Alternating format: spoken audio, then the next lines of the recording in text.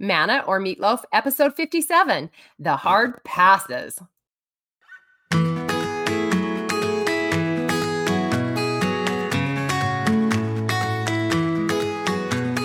Hello. Oh, I hope this one goes well. I felt really inspired by the material today, but I don't have a lot of time, so it's kind of a quick throw together.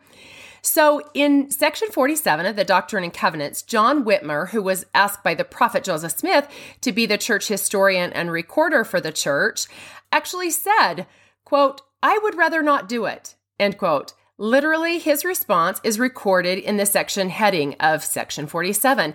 And this phrase, "I would rather not do it," cut to my attention rather quickly, because how many times when we're faced with the difficult or unpleasant tasks do we think to ourselves, "I would rather not do this"?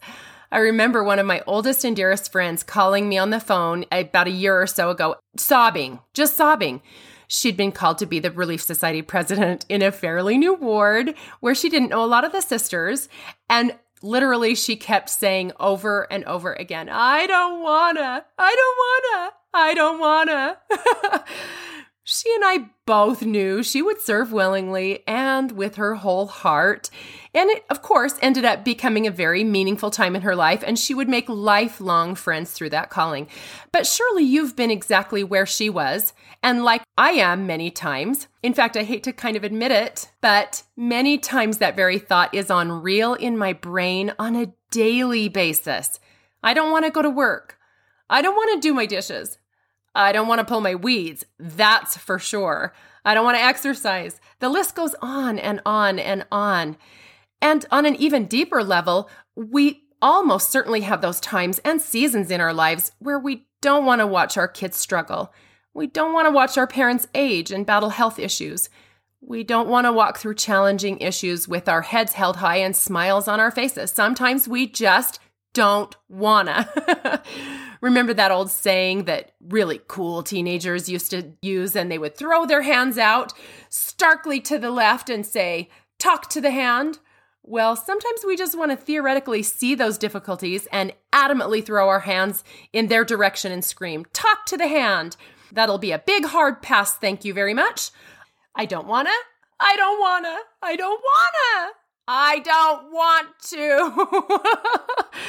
It reminds me of the attitude that I had approaching the delivery of our second child.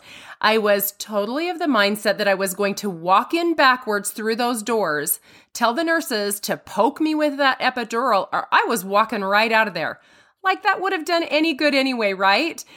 Just because we don't want to do something doesn't mean that we still don't have to, right? Didn't we tell our kids a million times? We have to do things we don't want all the time. Daddy has to go to work. Mommy has to make dinners. Recently, one of the things that falls on that list of things that I feel like I kind of have to do whether I want to or not, and I hate to admit this to you, is another episode of this podcast. I know I don't have to, don't get me wrong, but the promptings from heaven keep nudging me not to give up every single time I think about hanging up my podcast hat. So again, don't get me wrong. I love the flow of the Spirit that many times accompanies the thoughts and the production of and the putting together of this podcast.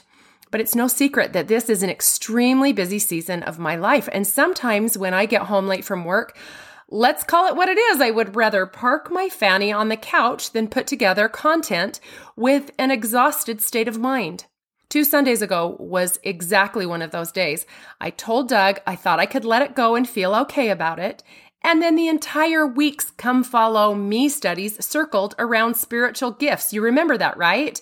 And why we're given those spiritual gifts for the benefit of others. To add the cherry on the top, I reread my patriarchal blessing, which, let's state, is no stranger to me. But as many times as I have read that thing, I'm not even kidding, I have never seen the 2 words that jumped off the pages to me. I couldn't have received that message stronger had someone stood inches from my face and screamed them at me. The direction was to encourage others. No lie. Does that sound familiar? Like maybe even perhaps the reason I'm doing this entire podcast? To encourage, support, and uplift others, specifically my posterity? Can you see now why I feel like I need to keep going? So how do we force ourselves to do the hard things sometimes, to keep ourselves from thinking or saying, yeah, thanks, but that'll be a hard pass? I read the most amazing article in Psychology Today, and it was written by Heidi Grant Halverson, PhD. It was titled, How to Make Yourself Do It When You Just Don't Want to. Is that the most perfect title or what? She points out 3 reasons that keep us from accomplishing the tasks or goals we'd like to complete, and solutions to each one of them. They were so good, so practical, and I thought they'd be worth sharing today. The first reason we put things off is because we're afraid we won't do it right or mess it up. That is so true. She goes on to explain that there are 2 ways to look at any task. You can do something because you see it as the way to end up better off than you are now, like a goal or accomplishing something that will promote you somehow. For example, if you go the extra mile for your boss, you may literally get a promotion. Or if you work harder at the gym, you'll end up looking better. Makes sense, right? The other one, the prevention focus, keeps you thinking about how you can hang on to what you've already got to avoid loss. In this scenario, successfully completing a project for your boss, for example, is the best way to keep him from being angry or firing you. Her solution is if your fear of messing up or not doing something right is keeping you from moving forward, then instead adopt a prevention-focused approach, one that at least keeps you where you are. Now, you may not be promoted or see an increase necessarily, but at least you'll get things done until you can. The second reason that keeps us stuck in the I don't wanna mindset is because we may simply not feel like it. The author's solution? Ignore your feelings. They're getting in your way. I love that. Author Olivia Berkman, in his book, The Antidote, Happiness for People Who Can't Stand Positive Thinking, points out that a lot of the times when we say things like, I just can't get enough exercise or get out of bed early enough, what we really mean is that we can't get ourselves to feel like doing those things. He says, quote, no one is tying you to your bed every morning.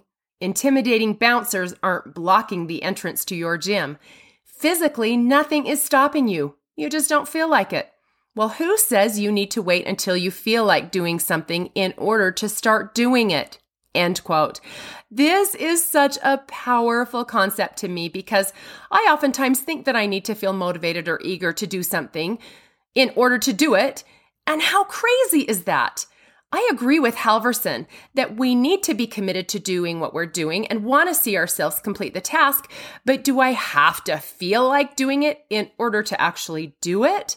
She says, quote, Berkman further points out that many of the most prolific artists, writers, and innovators have become so in part of the reliance on work routines that force them to put in a certain number of hours a day, no matter how uninspired they may have felt, end quote. I love the quote by Chuck Close, who said, quote, inspiration is for amateurs. The rest of us just show up and get to work, end quote. That is so good. Oh, I love that. I need to put that on my fridge. Reason number 3 in Halverson's theory is that we often put off the things that are hard, boring, or otherwise unpleasant. That sounds like the perfect description of human nature right there, doesn't it? Her solution is brilliant, and it is to use if-then planning. She says, quote, too often, we try to solve this particular problem with sheer will. For example, next time, I will make myself start working on this sooner. Of course, if we actually had the willpower to do that, we would never put it off in the first place. Studies show that people routinely overestimate the capacity for self-control and rely on it too often to keep them out of hot water. Do yourself a favor and embrace the fact that your willpower is limited and that it may not always be up to the challenge of getting you to do the things you find difficult, tedious, or otherwise awful. End quote. This if-then plan is more than just deciding what you need to do, but it's also deciding where and when you will do them. For example, when I give myself time to park my fanny on the couch after a long day, I can say, if I give myself a 30-minute break, Then I'll set my alarm for 30 minutes with a reminder to get up and do the dishes. I feel like that will help me to be more motivated to keep my word to myself, don't you think? And then by deciding in advance exactly what I'm going to do and when I'm going to do it, there's no inner argument when that time comes. It's kind of the same concept we've tried to teach our children about drugs and other moral decisions. If we make that decision to abstain long before we're presented with a choice, then it's easier to stand our ground when that difficult situation is staring us in the face. Did you see that? If we make that decision, then it's easier to stand our ground. If-then planning has been shown in over 200 studies to increase rates of goal attainment and productivity by 200 to 300% on average. That's incredible. And it's seriously so fun. Try taking the tasks that seem to elude you, the things you want to clench your fists and stomp your feet like Angelica Pickles from Rugrats and scream, I don't wanna. Try it. My list looked like a few things. So I'm tired. I don't want to do the dishes till morning. But if I do them now, even within the next 10 minutes, I'll be less tired than if I wait till right before bed. And then I'll have so much more time in the morning. I don't want to exercise, but if I do it every morning within half an hour after I wake up, then my body will move more easily and be less stiff throughout the day. I love this concept. And trust me when I say I will be implementing it every single time I try to talk myself out of doing something I know I need to. It works with almost everything I've tried so far, so give it the test. As I reflect on the things that I put off because I don't want to do them, or the stubborn, prideful attitude I sometimes have when I find myself trudging through difficult times as a result of decisions others are making, I immediately think of the perfect example in all things, Jesus Christ, who I might imagine may have had similar thoughts to those like John Whitmer. I would rather not, when he knelt to pray as he atoned for our sins and said, as recorded in Luke 22, verse 42, quote, Father, if thou be willing, remove this cup from me. Nevertheless, not my will, but thine be done. End quote. That sacred account encourages me, and it makes me feel so much better about myself. It gives me hope, and it makes me love my Savior even more. I love that the scriptures recorded that to help us know how to do hard things, how to push through the things we don't want to do, the things we would like to pass on. Because the truth is, I'm not always going to be motivated. So I'm going to have to learn to be more disciplined. And the beauty of this realization is that I do have the perfect example of how to do hard things, of how to push through, endure to the end, and get it done, even if he didn't necessarily want to. My Redeemer and Big Brother Jesus Christ knew that if he did that for me, then I could be with him again. And in the end, I believe that's all the motivation he needed.